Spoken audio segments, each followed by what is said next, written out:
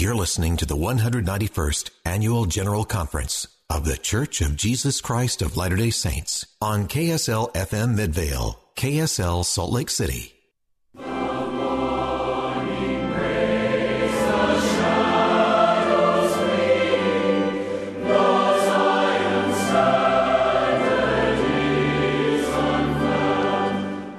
From the Conference Center Theater in Salt Lake City, Utah, this is the Saturday morning session of the 191st Annual General Conference of The Church of Jesus Christ of Latter-day Saints, with speakers selected from the general authorities and general officers of the church. Music for this session is provided by the Tabernacle Choir at Temple Square from previous general conferences. This broadcast is furnished as a public service by Bonneville Distribution. Any reproduction, recording, transcription, or other use of this program without written consent is prohibited. President Dallin H. Oaks, first counselor in the First Presidency of the Church, will conduct this session.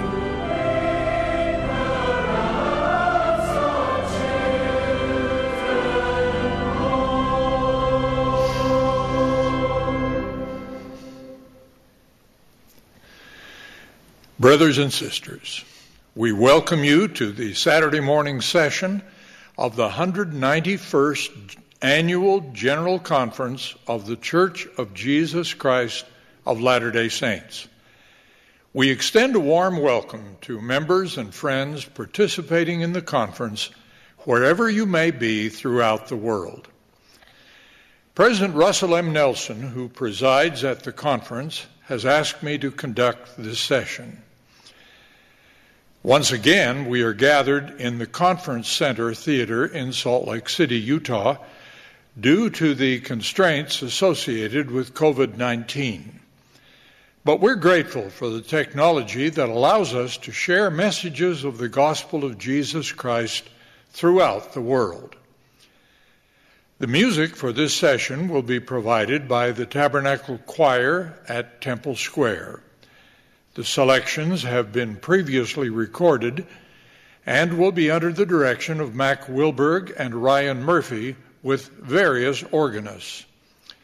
The choir opened this meeting with The Morning Breaks and will now favor us with Arise, O God, and Shine. The invocation will then be offered by Elder Robert C. Gay of the Presidency of the 70. After which the choir will sing Choose the Right.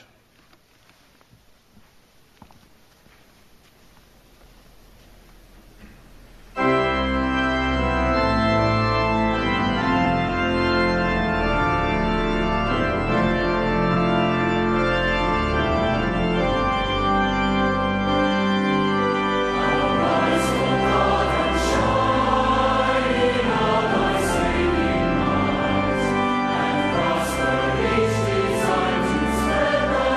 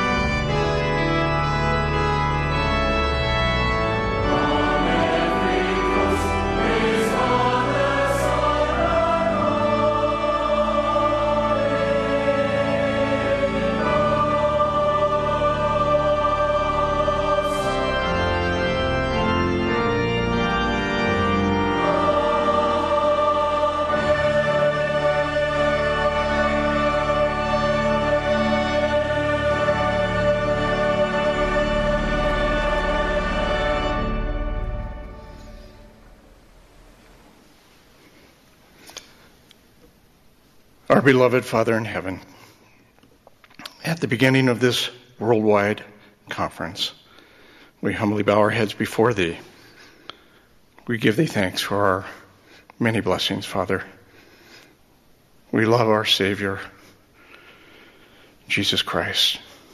And on this Easter weekend, we especially thank Thee for Thy gift of grace and mercy that we have received through His atoning sacrifice and resurrection. We express our gratitude that Thou hast again opened the heavens in our days, and that we have again received Thy saving and exalting truths and powers for all peoples on both sides of the veil.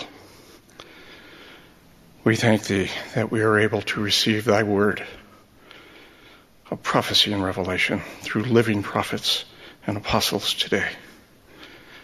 We are mindful as we gather of the great challenges before the world and among all peoples, of strife and despair and contentions of pandemic disease. We ask, Heavenly Father, that Thou will help the peace and the love of our Savior, who can heal all things, rest upon the nations and upon all peoples. We pray that Thou will lift and comfort the hands that hang down and strengthen the feeble knees. And now, as we begin this conference, we would ask that all those who attend and all those who will speak, both in music and word, that we will have Thy Spirit with us. Strengthen us with greater resolve to let Thy will prevail in our lives, to overcome and forsake our sins, that we may become the children Thou would have us be. We humbly ask these things in the name of Jesus Christ. Amen. Amen.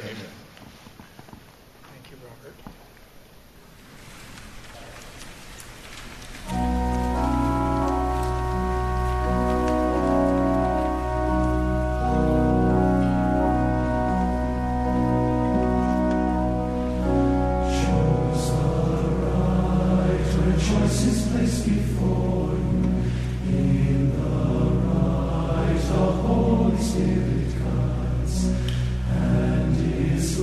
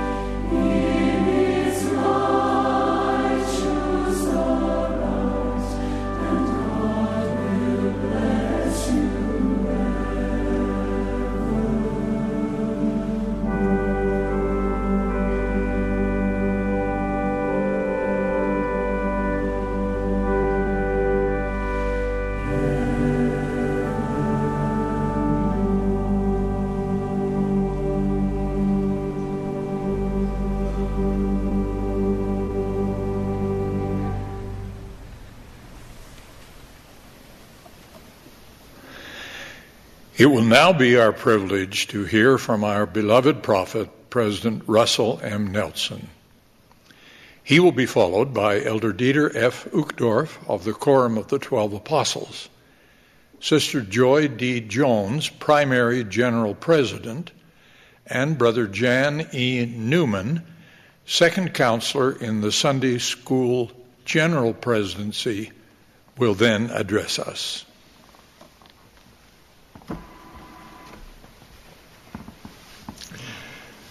My dear brothers and sisters and friends throughout the world, I offer my personal welcome to this General Conference.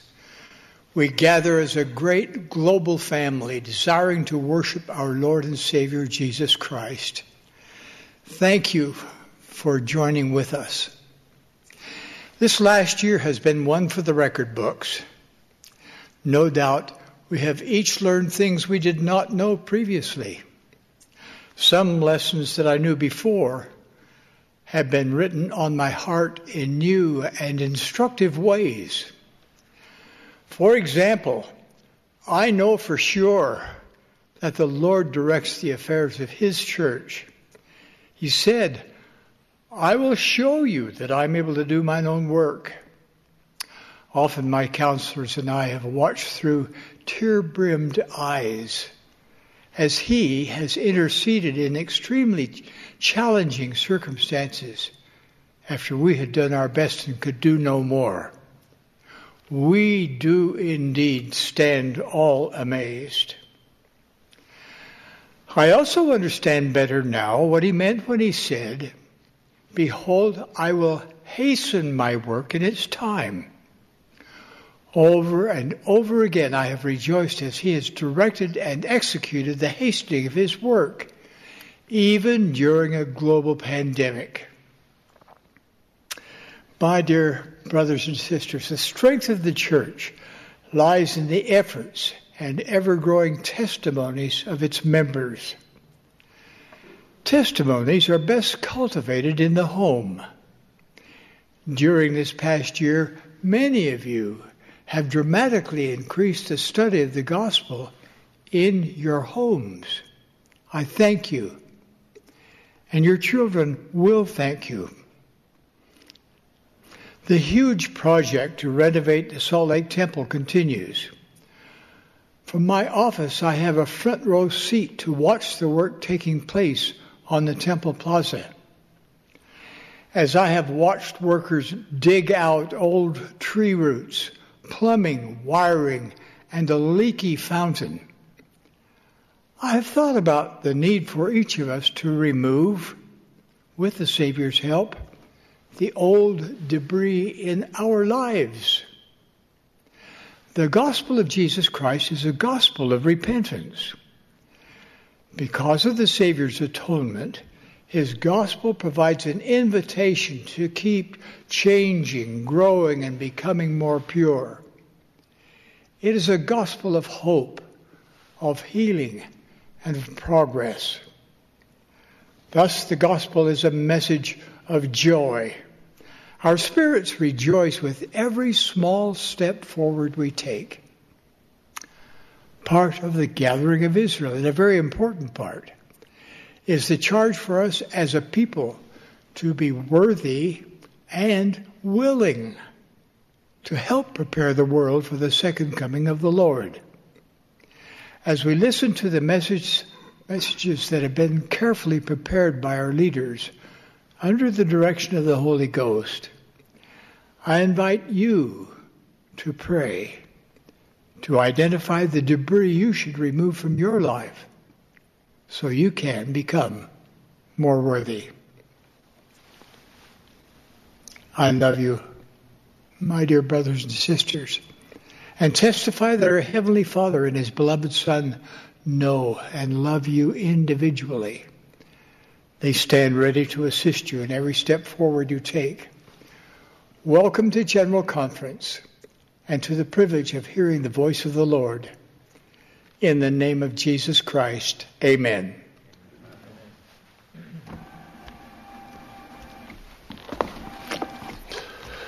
Throughout the ages, God has spoken through his servants, the prophets. This morning, we have had the privilege to hear the prophet of God speak to all the world. We love you, President Nelson, and I encourage everyone, everywhere, to study and heed your words. My dear brothers and sisters, before I reached my 12th birthday, our family had been forced twice to flee our home and start amid the chaos, fear, and uncertainties caused by war and political division.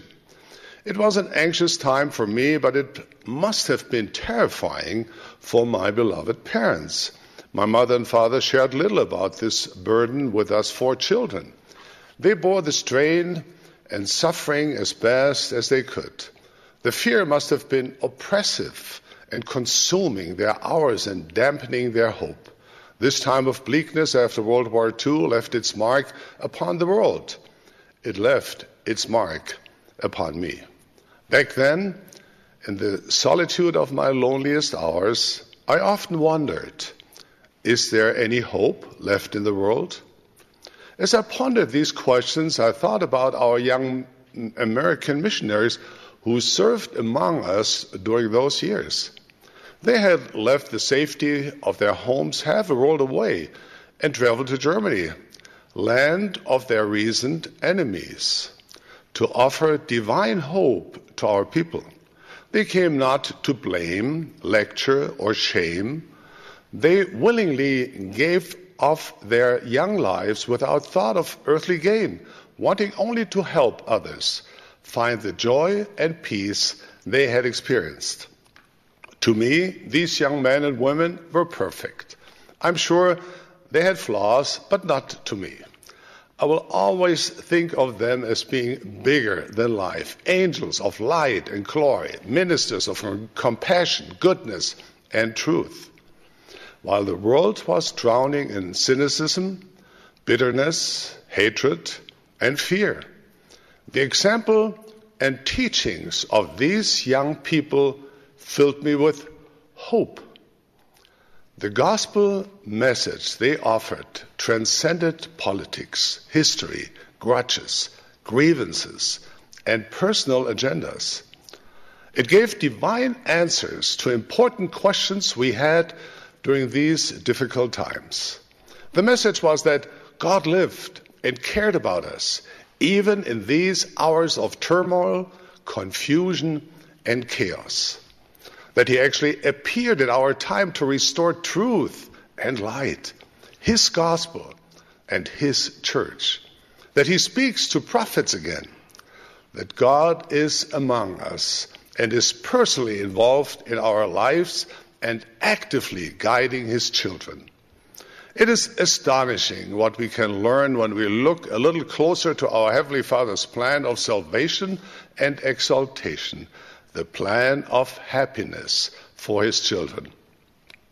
When we feel insignificant, cast off, and forgotten, we learn that we may be assured that God has not forgotten us. In fact, that he offers to all his children something unimaginable, to become heirs of God and joint heirs with Christ.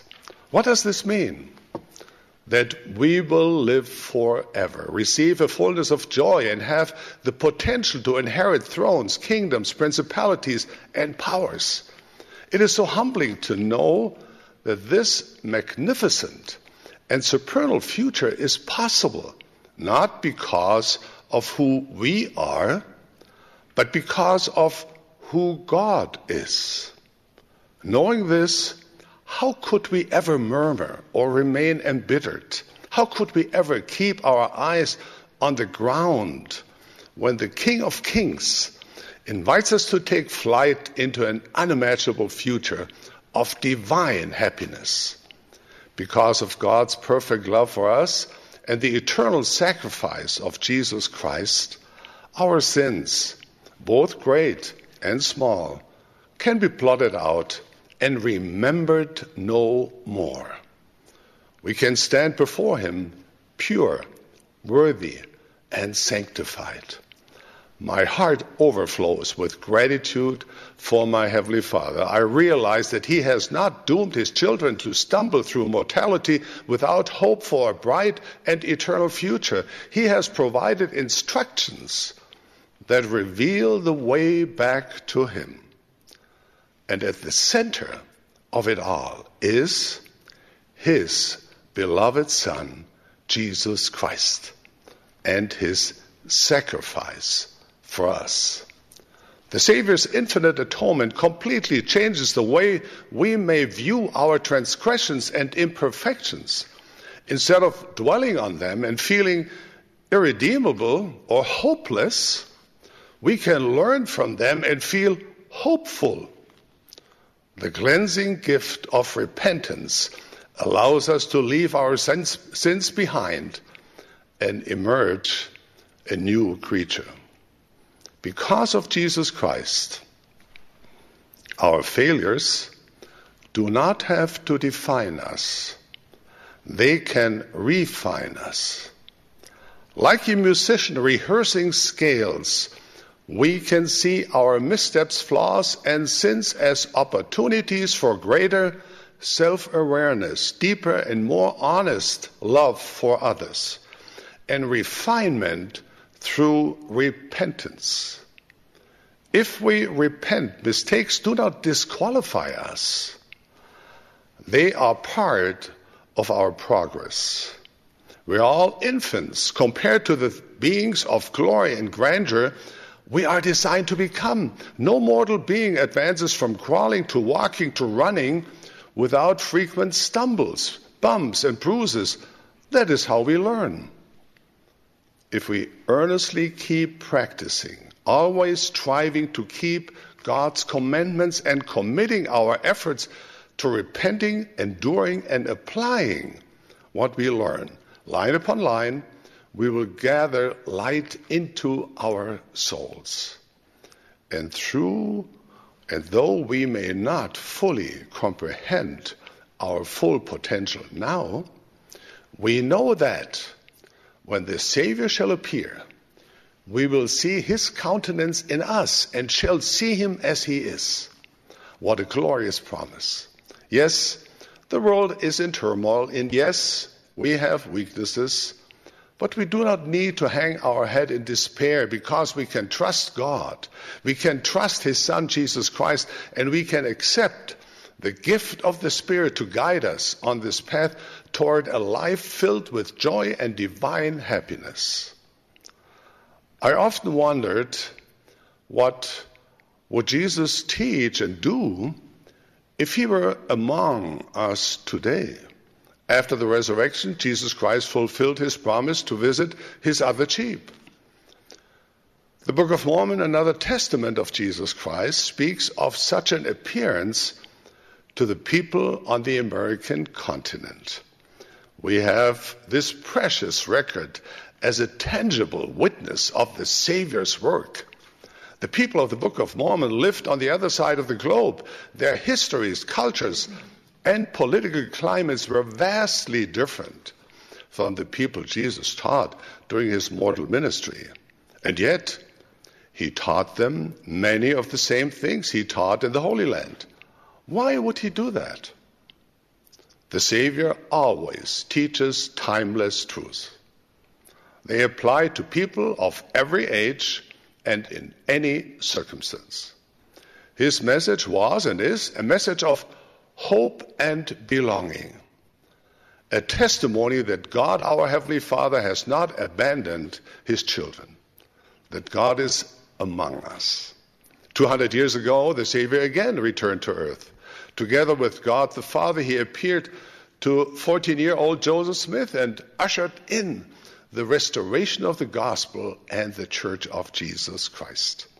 From that day forward, the heavens opened, and heavenly messengers descended from halls of immortal glory.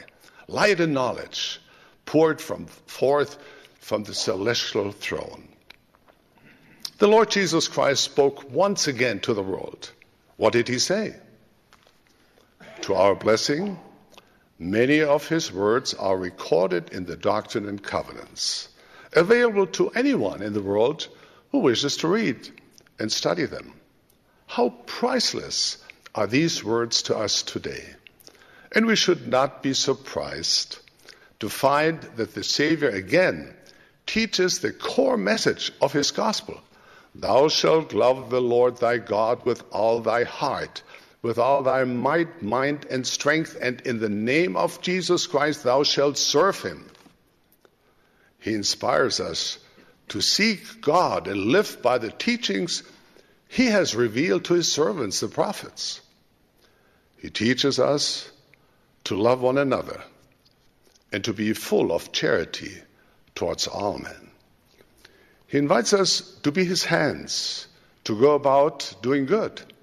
Let us not love in word, but in deed and in truth. He challenges us to heed his great commission, to love, to share, to invite all to his gospel and his church. He commands us to build holy temples and to enter and serve there. He teaches us to become his disciples, that our hearts should not strive for personal power, wealth, approval, or position. He teaches us to lay aside the things of this world and seek for the things of a better. He urges us to seek joy, enlightenment, peace, truth, happiness, and the promise of immortality and eternal life. Let us take this a step further. Suppose Jesus came to your ward, to your branch, or to your home today. What would that be like? He would see right into your heart. Outward appearances would lose their importance. He would know you as you are. He would know your heart's desires. The meek and the humble he would lift. The sick he would heal. The doubting he would infuse with faith and courage to believe. He would teach us to open our hearts to God and reach out to others. He would recognize and honor honesty, humility, integrity, faithfulness, compassion, and charity. One look into his eyes, and we would never be the same. We would be forever changed, transformed by the profound realization that indeed God is among us. I look back with kindness on the young man I was during my growing up years.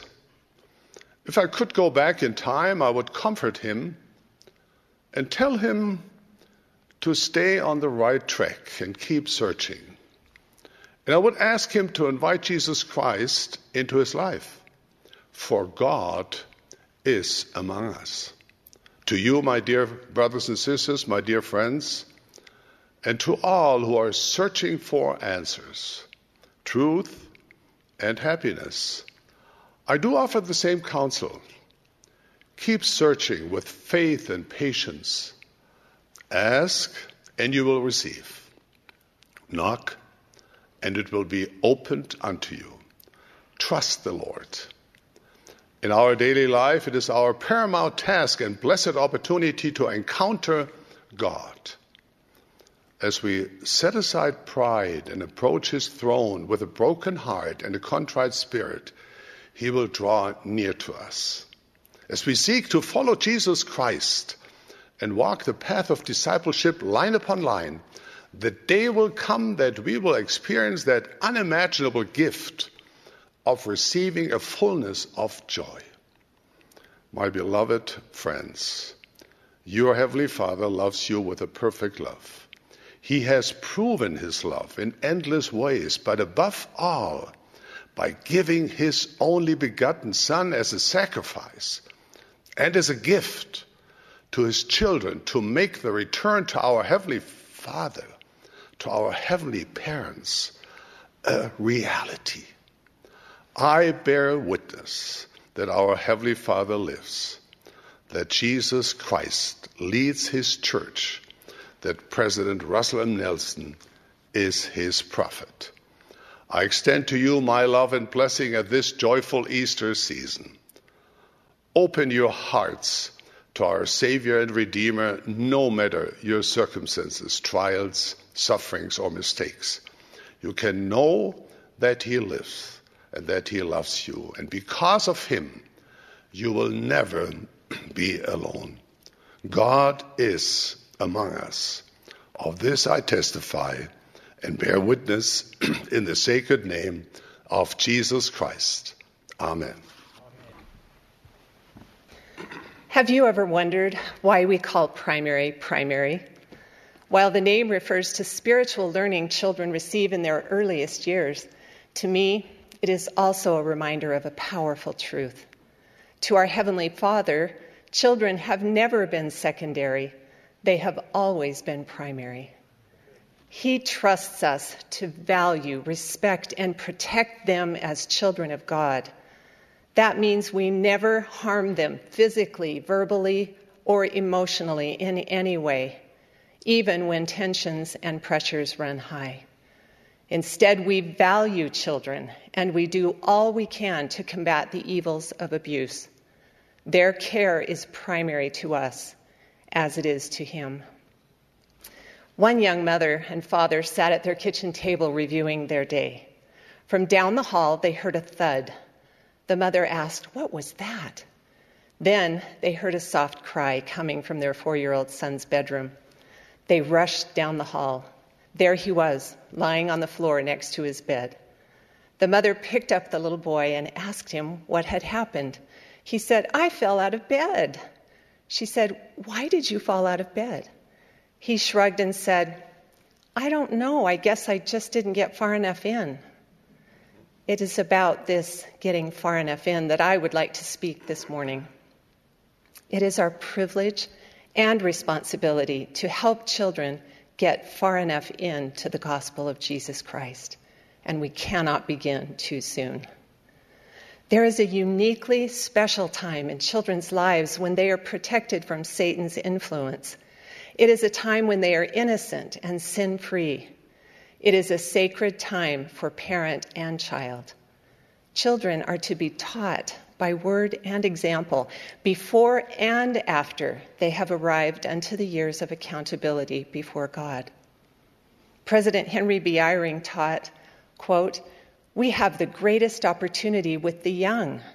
The best time to teach is early, while children are still immune to the temptations of the mortal enemy, and long before the words of truth may be harder for them to hear in the noise of their personal struggles." Close quote.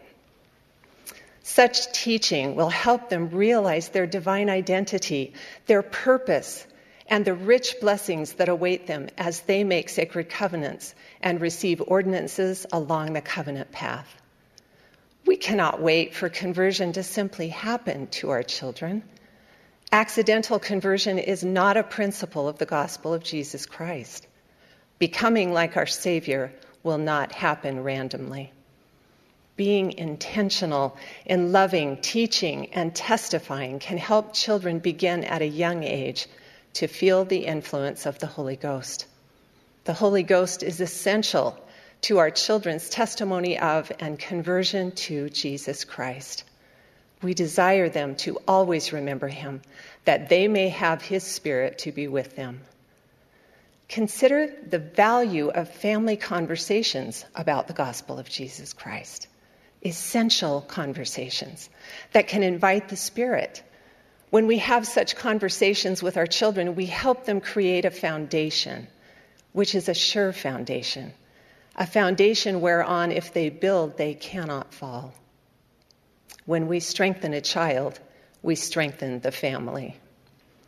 These vital discussions can lead children to understand the doctrine of repentance, have faith in Christ, the Son of the living God, choose baptism and the gift of the Holy Ghost when 8 years old, and pray and walk uprightly before the Lord. The Savior urged, "Therefore I give unto you a commandment, to teach these things freely unto your children." And what did he want us to teach so freely? The fall of Adam, the atonement of Jesus Christ, and being born again. Elder D. Todd Christofferson said, quote, "Certainly, the adversary is pleased when parents neglect to teach and train their children to have faith in Christ and be spiritually born again." Close quote. In contrast, the Savior would have us help children put their trust in that Spirit which leadeth to do good. To do so, we can assist children in recognizing when they are feeling the Spirit and in discerning what actions cause the Spirit to leave. Thus, they learn to repent and return to the light through the atonement of Jesus Christ. This helps encourage spiritual resilience. We can have fun helping our children build spiritual resilience at any age. It doesn't have to be complicated or time-intensive. Simple, caring conversations can lead children to know not only what they believe, but most important, why they believe it. Caring conversations happening naturally and consistently can lead to better understanding and answers. Let's not allow the convenience of electronic devices to keep us from teaching and listening to our children and looking into their eyes. Additional opportunities for essential conversations can occur through role-playing. Family members can act out situations of being tempted or pressured to make a bad choice. Such an exercise can fortify children to be prepared in a challenging setting. For example, we can act it out and then talk it out as we ask children what they would do if they are tempted to break the word of wisdom, if they are exposed to pornography, if they are tempted to lie, steal, or cheat, if they hear something from a friend or teacher at school that disputes their beliefs or values. As they act it out and then talk it out, rather than being caught unprepared in a hostile peer group setting, children can be armed with the shield of faith wherewith they shall be able to quench all the fiery darts of the wicked. A close personal friend learned this crucial lesson as an 18-year-old. He enlisted in the United States military during the conflict between the United States and Vietnam. He was assigned to basic training in the infantry to become a foot soldier. He explained that the training was grueling. He described his drill instructor as cruel and inhumane. One particular day, his squad was dressed in full battle gear, hiking in sweltering heat. The drill instructor suddenly shouted orders to drop to the ground and not move. The instructor was watching for even the slightest motion. Any movement would result in serious consequences later on. The squad suffered for more than 2 hours in the heat with growing anger and resentment toward their leader. Many months later, our friend found himself leading his squad through the jungles of Vietnam. This was real, not just training. Shots began to ring from high in the surrounding trees. The entire squad immediately dropped to the ground. What was the enemy looking for? Movement. Any motion at all would draw fire. My friend said that as he laid sweating and motionless on the jungle floor waiting for dark for several long hours, his thoughts reflected back on basic training. He remembered his intense dislike for his drill instructor. Now, he felt intense gratitude for what he had taught him and how he had prepared him for this critical situation. The drill instructor had wisely equipped our friend and his squad with the ability to know what to do when the battle was raging. He had, in effect, saved our friend's life. How can we do the same for our children spiritually? Long before they enter the battlefield of life, how can we more fully strive to teach, fortify, and prepare them? How can we invite them to get far enough in? Wouldn't we rather have them sweat in the safe learning environment of the home than bleed on the battlefields of life? As I look back, there were times when my husband and I felt like drill instructors in our earnestness to help our children live the gospel of Jesus Christ. The prophet Jacob seemed to voice these same feelings when he said, I am desirous for the welfare of your souls. Yea, mine anxiety is great for you, and ye yourselves know that it ever has been. As children learn and progress, their beliefs will be challenged. But as they are properly equipped, they can grow in faith, courage, and confidence, even in the midst of strong opposition. Alma taught us to prepare the minds of the children. We are preparing the rising generation to be the future defenders of the faith, to understand that they are free to act for themselves, to choose the way of everlasting death or the way of eternal life. Children deserve to understand this great truth. Eternity is the wrong thing to be wrong about. May our simple yet essential conversations with our children help them to enjoy the words of eternal life now, so that they may enjoy eternal life in the world to come, even immortal glory. As we nurture and prepare our children, we allow for their agency, we love them with all our heart, we teach them God's commandments and his gift of repentance, and we never, ever give up on them. After all, isn't this the Lord's way with each of us? Let us press forward with a steadfastness in Christ, knowing that we can have a perfect brightness of hope through our loving Savior. I testify that he is always the answer. In the sacred name of Jesus Christ, amen. Amen.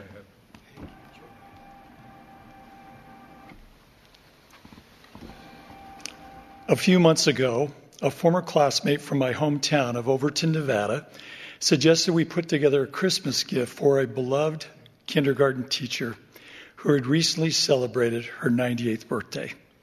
She taught us to be kind, the importance of a good nap, the joy of milk and graham crackers, and to love one another. Thank you, Sister Davis, for being such a wonderful teacher. I had another exceptional teacher while attending Ricks College many years ago. I was preparing to serve a mission and thought it would be helpful to attend a missionary preparation class. What I experienced changed my life. From the first day of class, I realized I was in the presence of a master teacher. The teacher was Brother F. Melvin Hammond. I knew Brother Hammond loved the Lord, and he loved me. I could see it in his face and hear it in his voice. When he taught, the Spirit enlightened my mind. He taught doctrine, but he also invited me to learn it on my own. That invitation helped me clearly see my responsibility to learn the Lord's doctrine for myself. That experience changed me forever. Thank you, Brother Hammond, for teaching in the Savior's way. Brothers and sisters, everyone deserves to have this kind of learning experience both at home and at church. The introduction to Come Follow Me gives a vision of what Christ-like teaching can accomplish. The aim of all gospel learning and teaching, it says, is to deepen our conversion to Jesus Christ and help us become more like him. The kind of gospel learning that strengthens our faith and leads to the miracle of conversion doesn't happen all at once. It extends beyond the classroom into an individual's heart and home. The scriptures indicate the Savior's ministry in ancient America was so impactful and widespread that the people were all converted unto the Lord upon all the face of the land, both Nephites and Lamanites, and there were no contentions and disputations among them, and every man did deal justly one with another. How can our teaching have a similar effect on those we love? How can we teach more like the Savior and help others become more deeply converted? Allow me to offer a few suggestions. First and foremost, take it upon yourself to learn all you can about the Master Teacher himself. How did he show love for others? What did they feel when he taught? What did he teach? What were his expectations of those he taught? After you explore questions like these, evaluate and adjust your way of teaching to be more like his. The church provides many teaching resources in the Gospel Library app and on churchofjesuschrist.org. One such resource is titled Teaching in the Savior's Way. I invite you to read and study its every word. Its principles will assist you in your efforts to be more Christ-like in your teaching. My next suggestion can be illustrated with an experience I had a few months ago when I stopped by to visit a dear friend.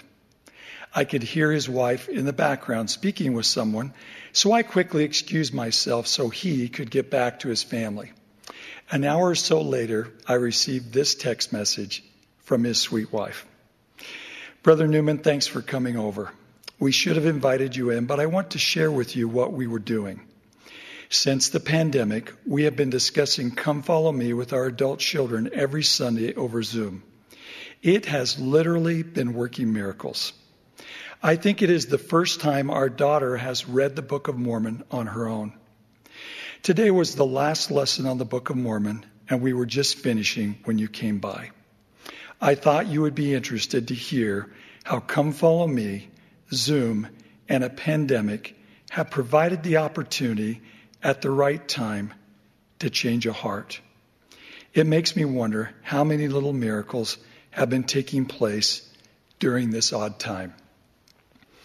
This sounds to me like a fulfillment of the promise President Russell M. Nelson made in October 2018.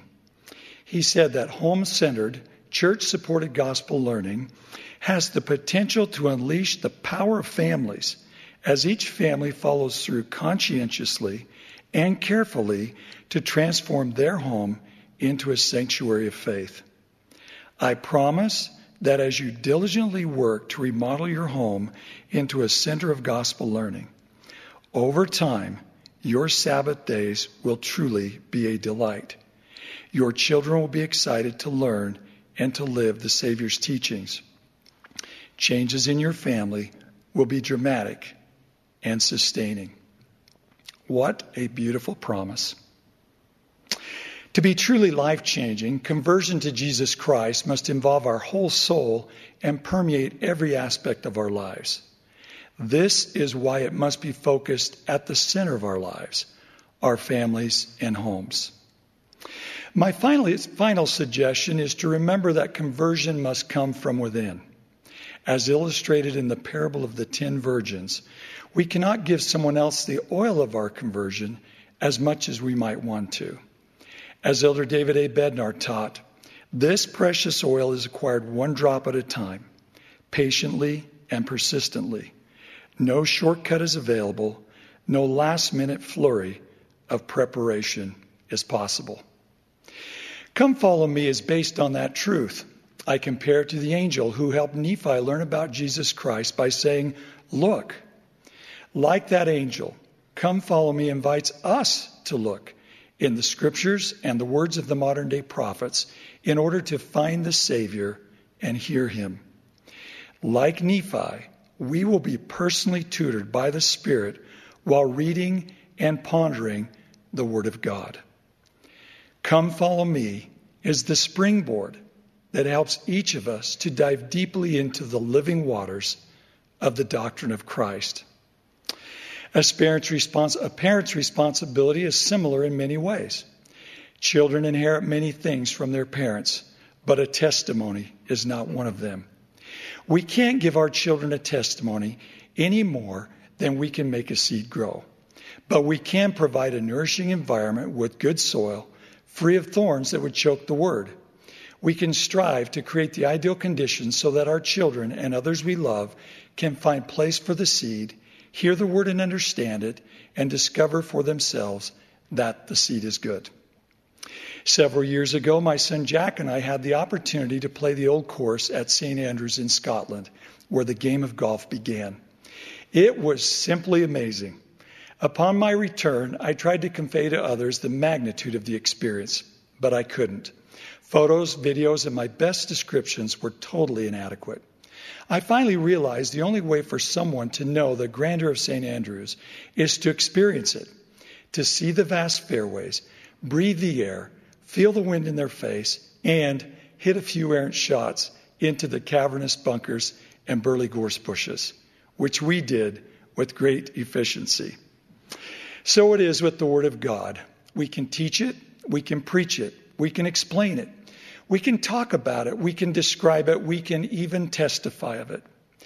But until a person feels the sacred Word of God distill upon his or her soul, like the dews from heaven, through the power of the Spirit, it will be like looking at a postcard or someone else's vacation photos.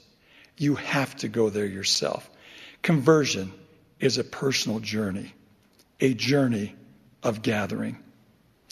Everyone who teaches in the home and at church can offer to others the opportunity to have their own spiritual experience.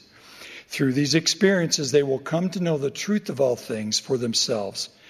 President Nelson taught, if you have sincere questions about the gospel or the church, as you choose to let God prevail, you will be led to find and understand the absolute eternal truths that will guide your life and help you stay firmly on the covenant path.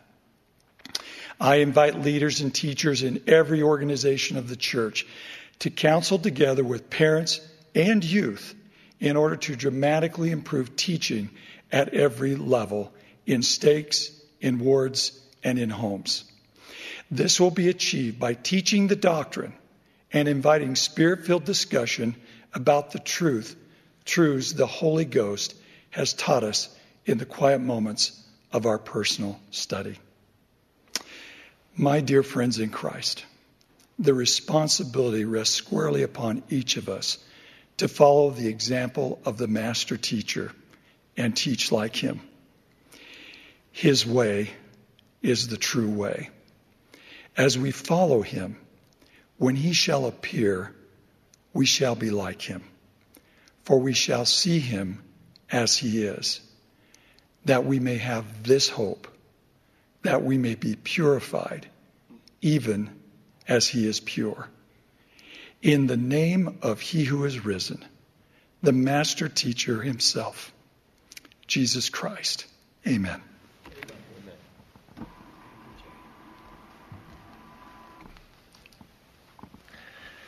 Thank you, brother and sister. We have been well taught. We invite you, wherever you are, to join the choir in singing High on the Mountain Top. Following the singing, we will hear from Elders Gary E. Stevenson and Garrett W. Gong of the Quorum of the 12 Apostles.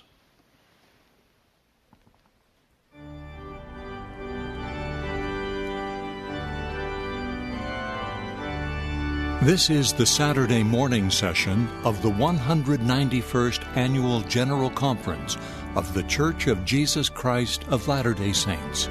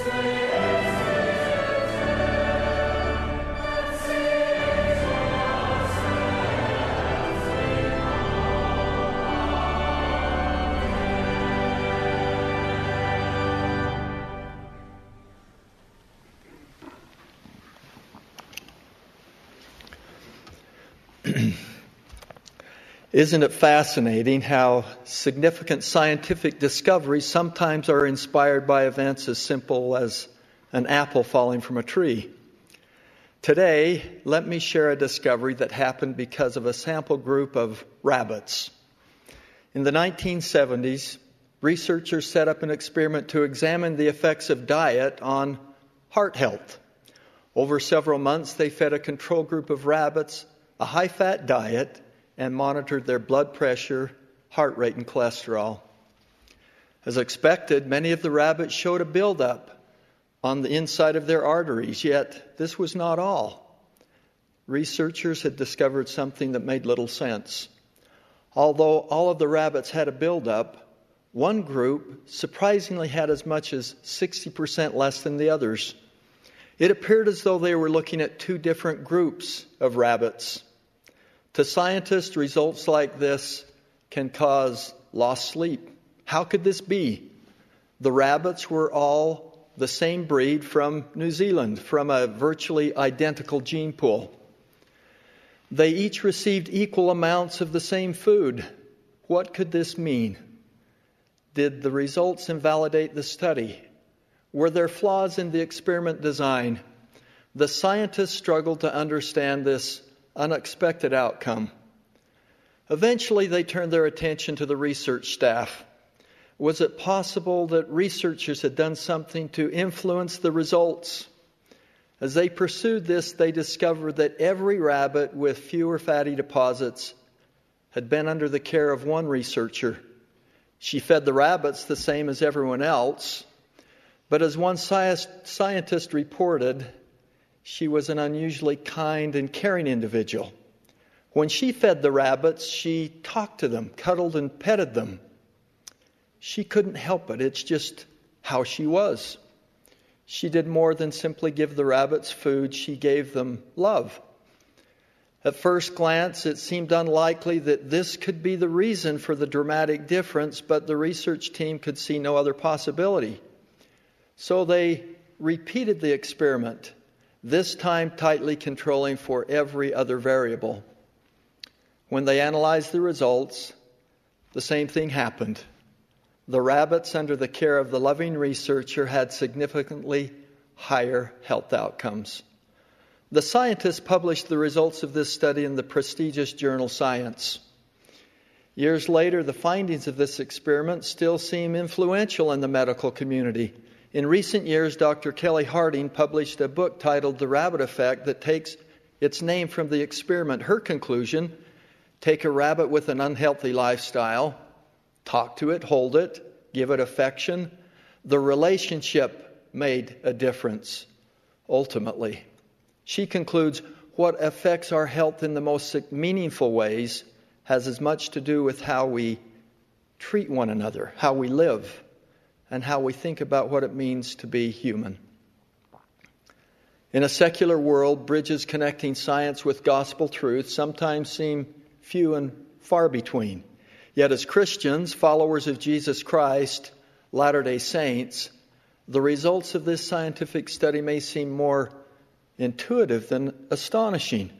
For me, it lays another brick in the foundation of kindness as a fundamental healing gospel principle, one that can heal hearts emotionally and spiritually, and is demonstrated here even physically.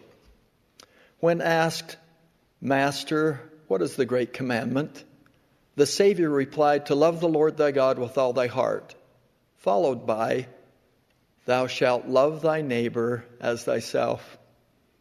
The Savior's response reinforces our heavenly duty.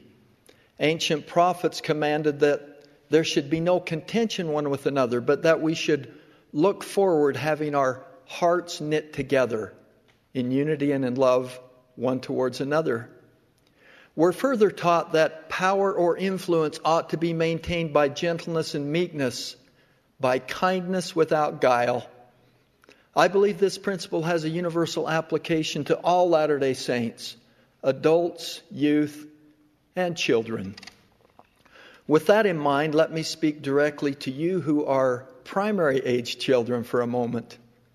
You already understand how important it is to be kind, the chorus of one of your primary songs, I'm trying to be like Jesus, teaches, love one another as Jesus loves you.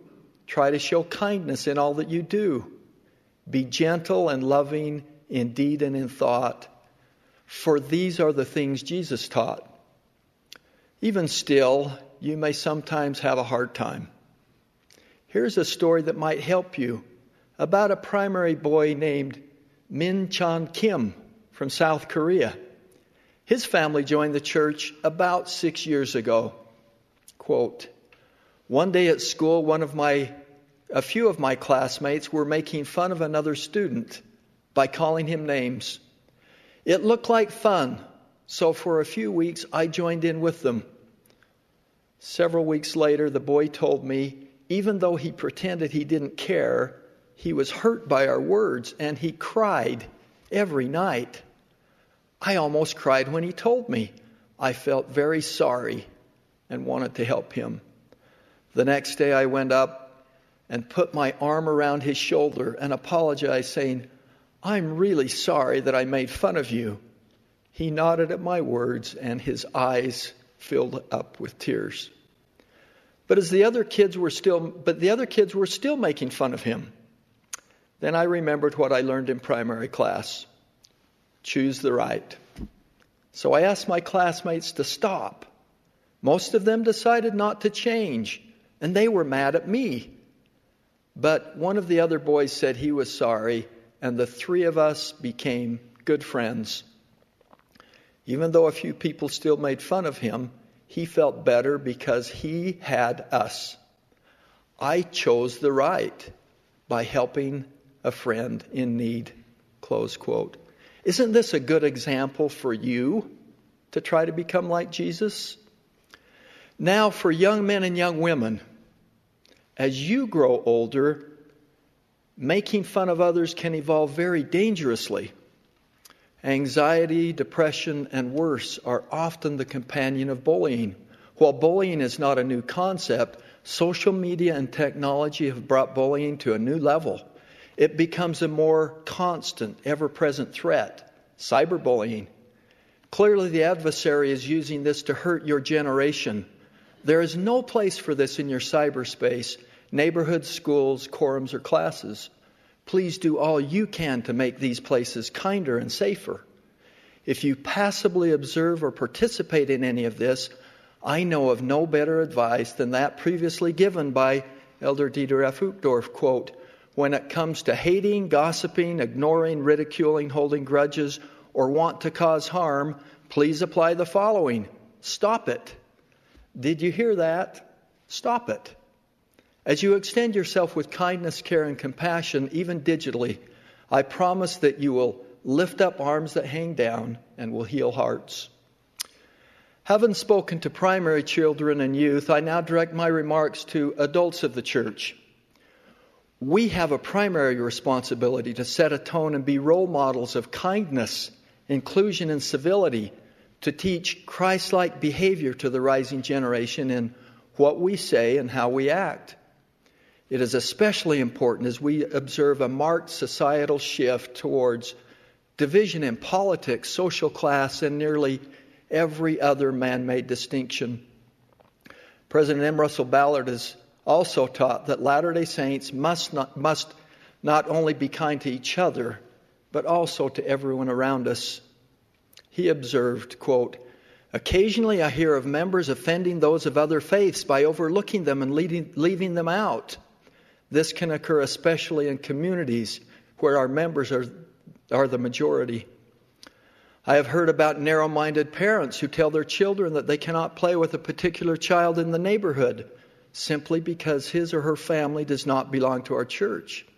This kind of behavior is not in keeping with the teachings of the Lord Jesus Christ. I cannot comprehend why any member of the church would allow these kinds of things to happen. I have never heard members of this church urged to be anything but loving, kind, tolerant, and benevolent to our friends and neighbors of other faiths. Close quote. The Lord expects us to teach that inclusion is a positive means towards unity and exclusion leads to division. As followers of Jesus Christ, we are dismayed when we hear of how children of God are mistreated based on their race. We've been heartbroken to hear of recent attacks on people who are Black, Asian, Latino, or of any other group. Prejudice, racial tension, or violence should never have any place in our neighborhoods, communities, or within the church. Let each of us, no matter our age, strive to be our best. As you strive to extend yourself in love, respect, and kindness, you will undoubtedly be hurt or negatively affected by the bad choices of others. What do we do then? We follow the Lord's admonition to love your enemies and pray for them which despitefully use you. We do all we can to overcome the adversity that is placed in our path. We strive to endure to the end, all the time praying that the hand of the Lord will change our circumstances. We offer thanksgiving for those He places in our path to assist us. I am moved by an example of this from our early church history. During the winter of 1838, Joseph Smith and other church leaders were detained in Liberty Jail when the Latter-day Saints were forcibly driven from their homes in the state of Missouri. The saints were destitute, friendless, and suffering greatly from the cold and lack of resources. The residents of Quincy, Illinois saw their desperate plight and reached out in compassion and friendship. Wandell Mace, a resident of Quincy, later recalled when he first saw the saints along the Mississippi River in makeshift tents. Quote, "Some had sheets stretched to make a little shelter from the wind.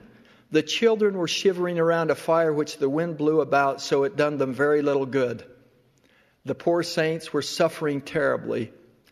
Seeing the plight of the saints, Quincy residents rallied together to provide aid, some even assisting in transporting their new friends across the river." Mace continued, "They donated liberally, the merchants vying with each other as to which could be the most liberal, with pork, sugar, shoes, and clothing, everything, so those poor outcasts so much needed." Before long, the refugees outnumbered the Quincy residents, who opened their homes and shared their meager resources at great personal sacrifice. Many saints survived the harsh winter only because of the compassion and generosity of the residents of Quincy. These earthly angels opened their hearts and homes, bringing life-saving nourishment, warmth, and perhaps most importantly, a hand of friendship to the suffering saints. Although their stay in Quincy was relatively short, the saints never forgot their debt of gratitude toward their beloved neighbors, and Quincy became known as the City of Refuge. When adversity and affliction is brought upon us by critical, negative, even mean-spirited acts, we can choose to hope in Christ. This hope comes from His invitation and promise to be of good cheer, for I will lead you along, and that He will consecrate your afflictions for your gain. Let us conclude where we began. A compassionate caregiver, extending herself in kindness with a nurturing spirit and an unexpected outcome, healing the hearts of the animals over whom she had stewardship. Why? Because it was just how she was. As we look through a gospel lens, we recognize that we too are under the care of a compassionate caregiver who extends himself in kindness and a nurturing spirit. The Good Shepherd knows each one of us by name and has a personal interest in us. The Lord Jesus Christ said, "I am the Good Shepherd and know my sheep. I will lay down my life for the sheep." On this holy Easter weekend, I find abiding peace in knowing that the Lord is my shepherd and that each of us is known by Him and under His watch care. When we confront life's wind and rainstorm, sickness and injuries, the Lord, our shepherd, our caregiver, will nourish us with love and kindness. He will heal our hearts and restore our souls. Of this I testify, and of Jesus Christ as our Savior and Redeemer. In the name of Jesus Christ, amen.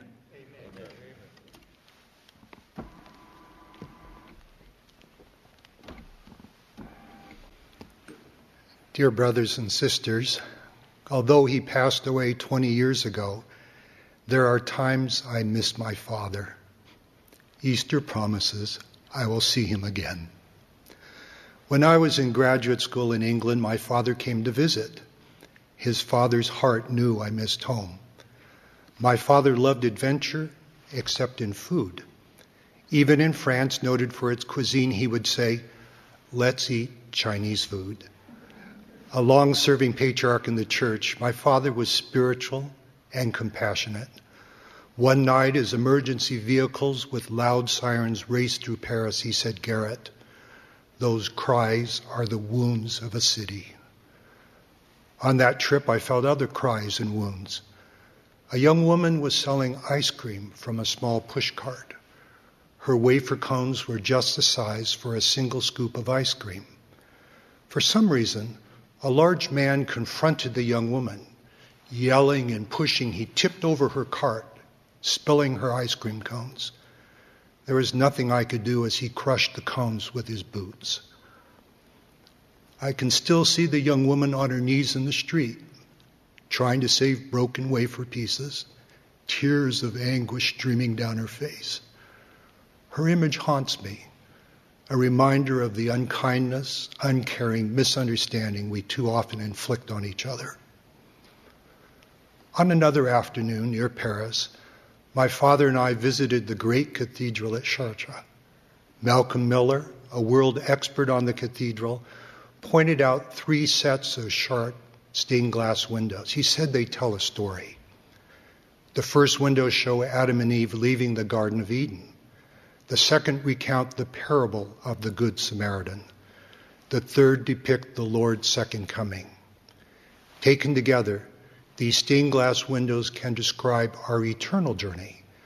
They invite us to welcome all with room in his inn.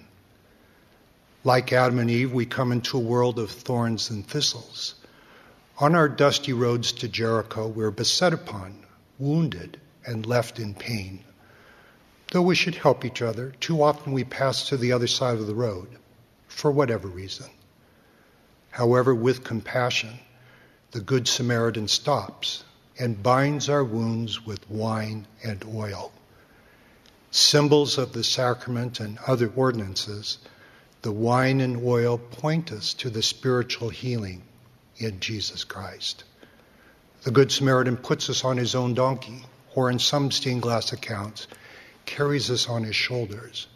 He brings us to the inn, which can represent his church. At the inn, the Good Samaritan says, "Take care of him. When I come again, I will repay thee." The Good Samaritan, a symbol of our Savior, promises to return, this time in majesty and glory. In this Easter season, Jesus Christ invites us to become like him, a Good Samaritan, to make his inn, his church, a refuge for all from life's bruises and storms. We prepare for his promised second coming, as each day we do unto the least of these as we would unto him. The least of these is each of us. As we come with the Good Samaritan to the inn, we learn 5 things about Jesus Christ and ourselves. First, we come to the inn as we are, with the foibles and imperfections we each have. Yet, we all have something needed to contribute. Our journey to God is often found together. We belong as united community, whether confronting pandemics, storms, wildfires, droughts, or quietly meeting daily needs. We receive inspiration as we counsel together, listening to each person, including each sister and the Spirit.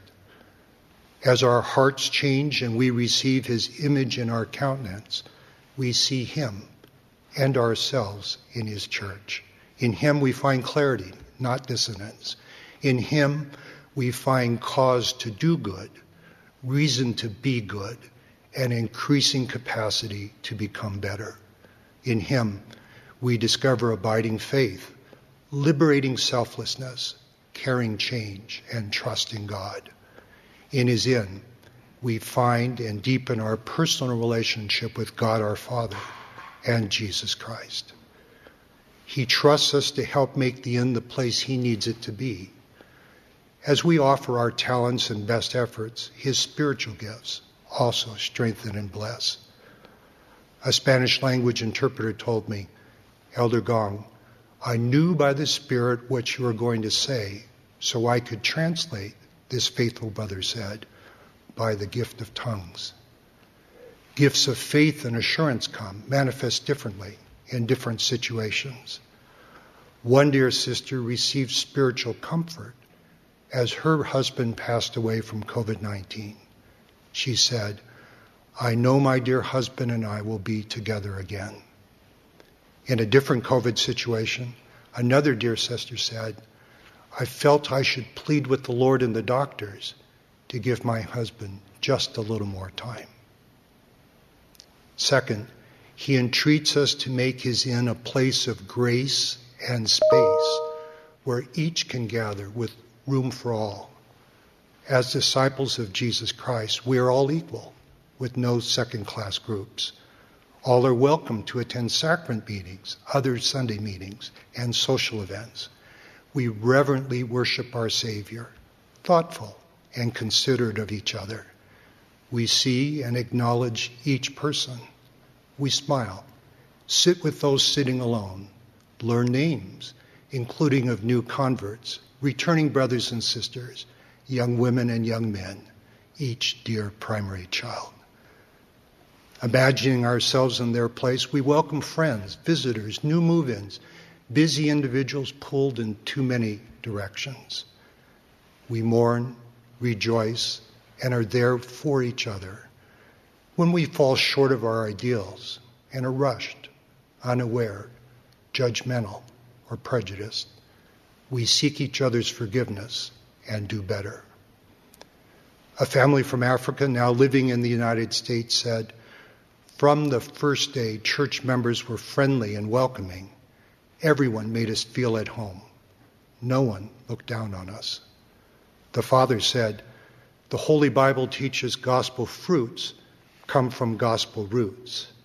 And the missionaries, the father and mother said, we want our son and daughter to grow up like those missionaries. Brothers and sisters, may we each warmly welcome all to his inn.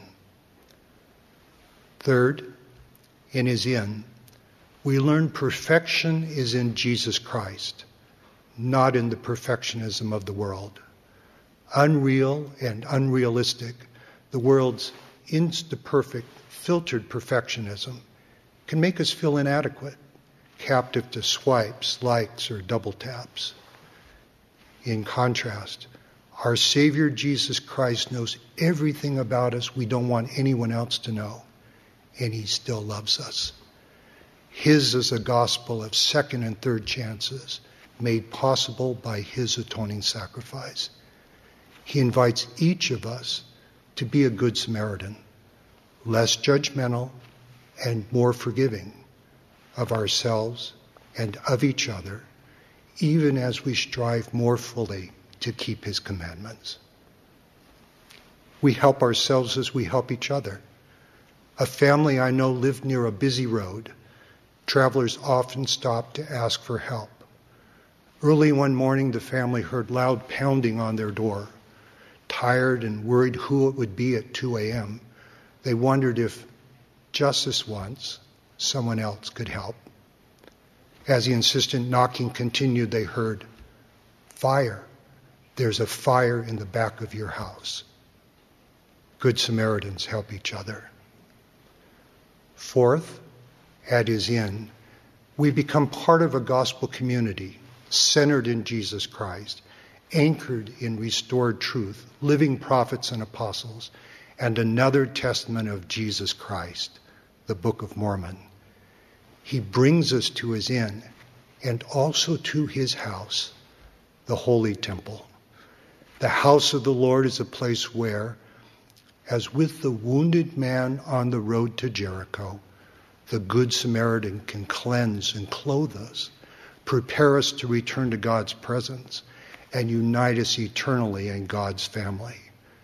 His temples are open to all who live his gospel with faith and obedience. Temple rejoicing includes gospel unity amidst diverse heritages, cultures, languages, and generations. At the groundbreaking for the Taylorsville, Utah temple, 17-year-old Max Harker shared a legacy of family faith begun 6 generations earlier by his great-great-great-grandfather, Joseph Harker, and his wife, Susanna Sneath. In the restored gospel of Jesus Christ, we can each become a strong link in our family generations. Finally, 5th, we rejoice that God loves his children in our different backgrounds and circumstances, in every nation, kindred, and tongue, with room for all in his inn. Over the past 40 years, church members have become increasingly international. Since 1998, more church members lived outside than inside the United States and Canada. By 2025, we anticipate as many church members may live in Latin America as in the United States and Canada. The gathering of Fathers Lehi's faithful descendants is fulfilling prophecy. Faithful saints, including in the Pioneer Corridor, remain a reservoir of devotion and service for the worldwide church. Also, the majority of adult church members are now unmarried, widowed, or divorced. This is a significant change. It includes more than half our Relief Society sisters and more than half our adult priesthood brothers. This demographic pattern has been the case in the worldwide church since 1992 and in the church in the United States and Canada since 2019. Our standing before the Lord and his church is not a matter of our marital status, but of our becoming faithful and valiant disciples of Jesus Christ. Adults want to be seen as adults and to be responsible and contribute as adults. Disciples of Jesus Christ come from everywhere, in every shape, size, hue, age, each with talents, righteous desires, and immense capacities to bless and serve. We seek daily to follow Jesus Christ with faith unto repentance and enduring joy. During this life, we sometimes wait upon the Lord. We may not yet be where we hope and wish to be in the future. A devout sister says, waiting faithfully upon the Lord for his blessings is a holy position. It must not be met with pity, patronizing, or judgment, but instead with sacred honor. In the meantime, we live now, not waiting for life to begin. Isaiah promises, they that wait upon the Lord shall renew their strength. They shall mount up with wings as eagles. They shall run and not be weary, and they shall walk and not faint. Our Good Samaritan promises to return. Miracles occur when we care for each other as he would. When we come with broken hearts and contrite spirits, we can find voice in Jesus Christ and be encircled in his understanding arms of safety. Sacred ordinances offer covenant belonging and the power of godliness to sanctify inner intent and outward action. As we create room in his inn, welcoming all, our Good Samaritan can heal us on our dusty mortal roads. With perfect love, our Father and his Son, Jesus Christ, promise peace in this world and eternal life in the world come. I so gratefully witness and testify in the sacred and holy name of Jesus Christ. Amen. We express gratitude to the Tabernacle Choir at Temple Square for the beautiful music they've provided this morning.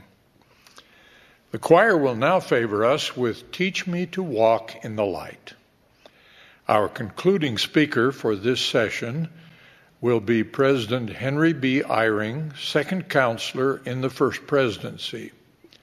Following his remarks, the choir will close this meeting by singing The Spirit of God. The benediction will then be offered by Elder James B. Martino of the 70.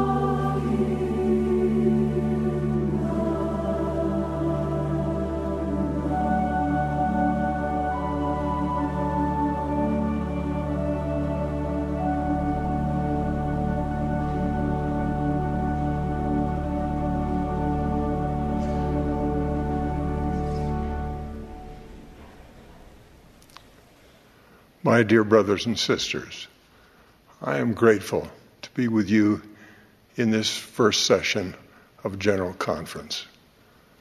The speakers, the music, and the prayer have brought the Spirit, as well as a feeling of light and hope. That feeling has brought back to my memory the first day I walked into the Salt Lake Temple. I was a young man. My parents were my only companions that day. Inside, they paused for a moment to be greeted by a temple worker. I walked on ahead of them, alone for a moment. I was greeted by a little white-haired lady in a beautiful white temple dress. She looked up at me and smiled, and then said very softly, "Welcome to the temple, Brother Eyring." I thought for a moment she was an angel because she knew my name. I had not realized that a small card with my name on it had been placed on the lapel of my suit coat. I stepped past her and stopped. I looked up at a high white ceiling that made the room so light it seemed almost as if it were open to the sky. And in that moment, the thought came into my mind in these clear words: I have been in this lighted place before. But then immediately there came into my mind, not in my own voice, these words: "No, you have never been here before. You are remembering a moment before you were born. You were in a sacred place like this." On the outside of our temples, we place the words, "Holiness to the Lord."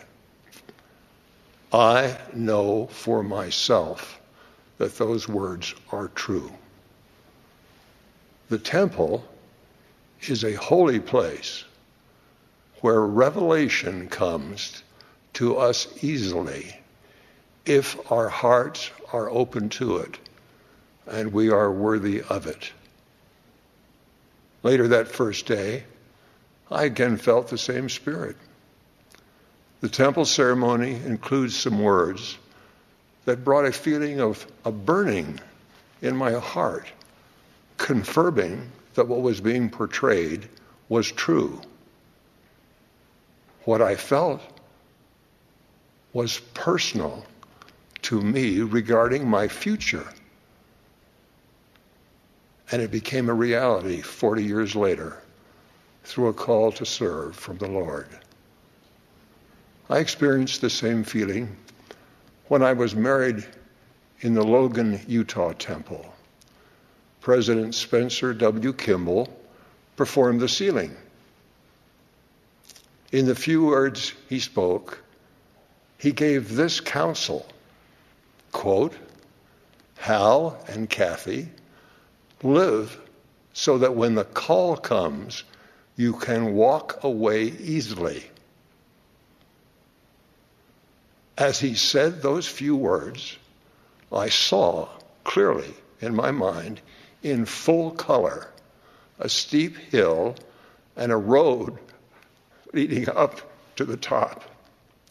A white fence ran on the left side of the road and disappeared into a row of trees at the top of the hill. A white house was barely visible through the trees.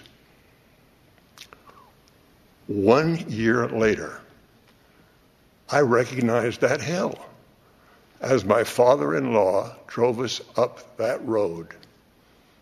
It was in detail what I saw when President Kimball gave his counsel in the temple. When we got to the top of the hill, my father-in-law stopped by the White House. He told us that he and his wife were buying the property and that he wanted his daughter and me to live in the guest house. They would live in the main house, just a few feet away. So during the 10 years we lived in that lovely family setting, my wife and I would say almost every day, we had better enjoy this because we aren't going to be here long. a call came from the Church Commissioner of Education, Neil A. Maxwell. The warning given by President Kimball to be able to walk away easily became a reality. It was a call to leave what seemed an idyllic family situation, to serve in an assignment in a place that I knew nothing about. Our family was ready to leave that blessed time and place because a prophet in a holy temple, a place of revelation, saw a future event for which we then were prepared. I know that temples of the Lord are holy places. My purpose today, in speaking of temples, is to increase your desire and mine to be worthy and ready for the increased opportunities for temple experiences that are coming for us. For me, the greatest motivation to be worthy of temple experiences is what the Lord has said of his holy houses. Open quote, insomuch as my people build a house unto me in the name of the Lord, and do not suffer any unclean thing to come into it, that it be not defiled. My glory shall rest upon it, yea, and my presence shall be there. For I will come into it, and all the pure in heart that shall come into it shall see God. But if it be defiled, I will not come into it, and my glory shall not be there, for I will not come into unholy temples. President Russell M. Nelson made clear for us that we can see the Savior in the temple in the sense that he becomes no longer unknown to us. President Nelson said this, open quote, we understand him, we comprehend his work and his glory, and we begin to feel the infinite impact of his matchless life, close quote. If you or I should go to the temple insufficiently pure, we would not be able to see, by the power of the Holy Ghost, the spiritual teaching about the Savior that we can receive in the temple. When we are worthy to receive such teaching, there can grow through our temple experience hope, joy, and optimism throughout our lives. That hope, joy, and optimism are available only through accepting the ordinances performed in holy temples. It is in the temple we can receive the assurance of loving family connections that will continue after death and last for eternity. Years ago, while I was serving as a bishop, a handsome young man resisted my invitation to become worthy to live with God and families forever. In a belligerent way, he told me of the good times he had with his friends. I let him talk. Then he told me about a moment during one of his parties in the midst of the raucous noise when he suddenly realized that he felt lonely. I asked him what had happened. He said that he remembered a time as a little boy sitting on his mother's lap with her arms around him. For that moment, when he told that story, he teared up. I said to him, what I know is true. The only way you can have the feeling of that family embrace forever is to become worthy yourself and help others to receive the sealing ordinances of the temple. Now, we don't know the details of family connections in the spirit world or what may come after we are resurrected, but we do know that the prophet Elijah came, as promised, to turn the hearts of the fathers to the children and the children to the fathers. And we know that our eternal happiness depends on our doing our best to offer the same lasting happiness to as many of our kindred as we can. I feel the same desire to succeed in inviting living family members to desire to become worthy to receive and to honor the sealing ordinances of the temple.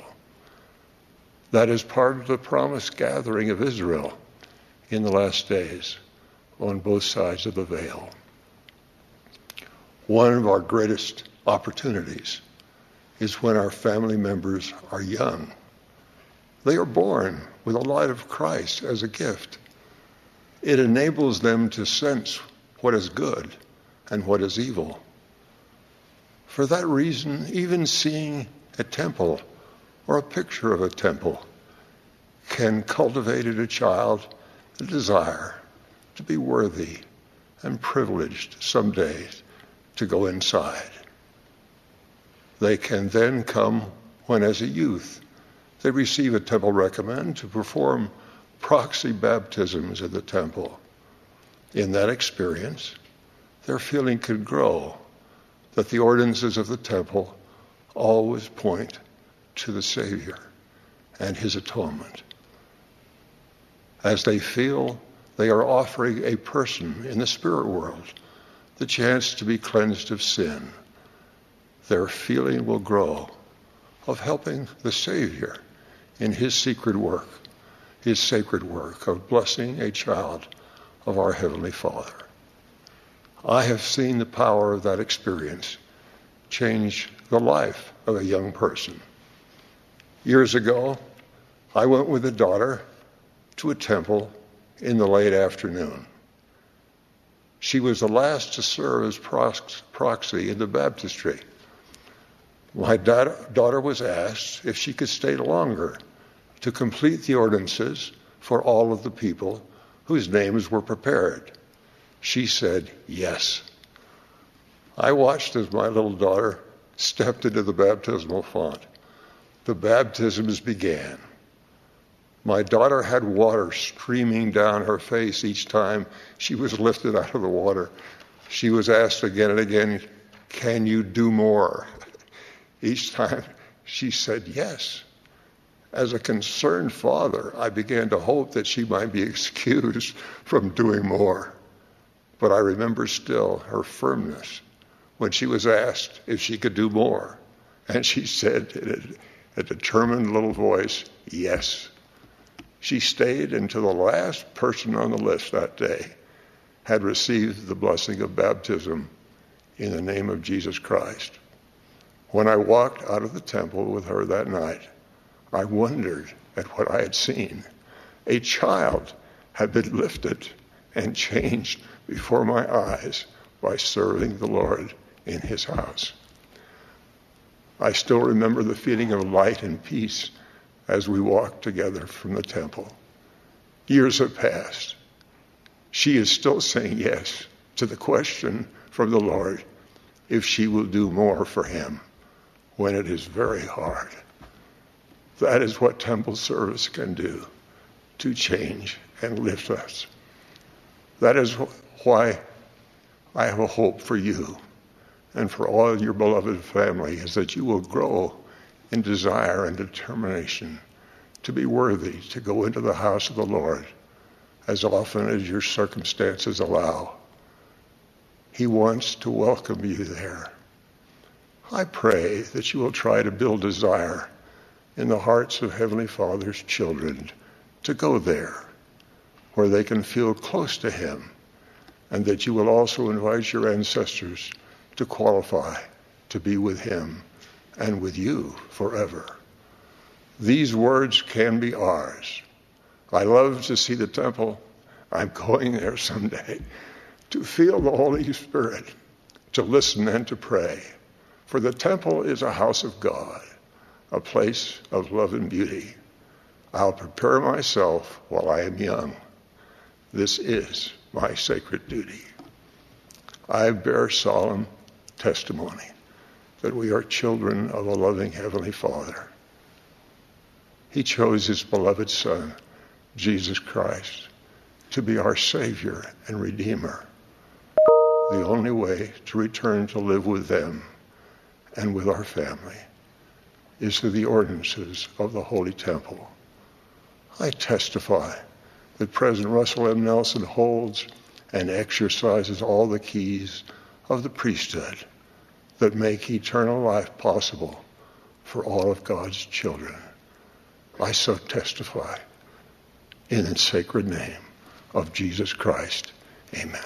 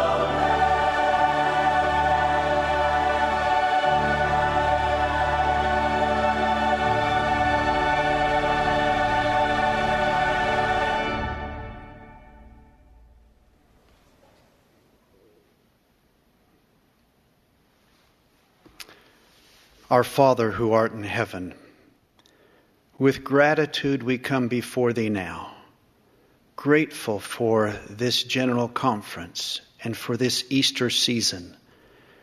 We give thee thanks for thy Son and his wonderful atoning sacrifice. We truly stand all amazed at the blessings and opportunities that we are given. We're grateful for the gospel of repentance that refines us and brings to us joy and happiness. We're grateful for prophets, seers, and revelators. Father, we have heard from our prophet who has invited us to come to thee and look for those things, that debris that might need to be removed from within us. Wilt thou bless us with both faith and courage to act upon that which thou wilt identify to us needs to be changed. Help us that we may become kinder, that as our hearts are turned to thee, that we may look to ways that we can draw closer to thee and bless the lives of thy children throughout the world. Help us during this Easter weekend to gain an even greater appreciation of all that has been done for us to return to thee. For this is our prayer. In the name of Jesus Christ, amen. Amen. Amen.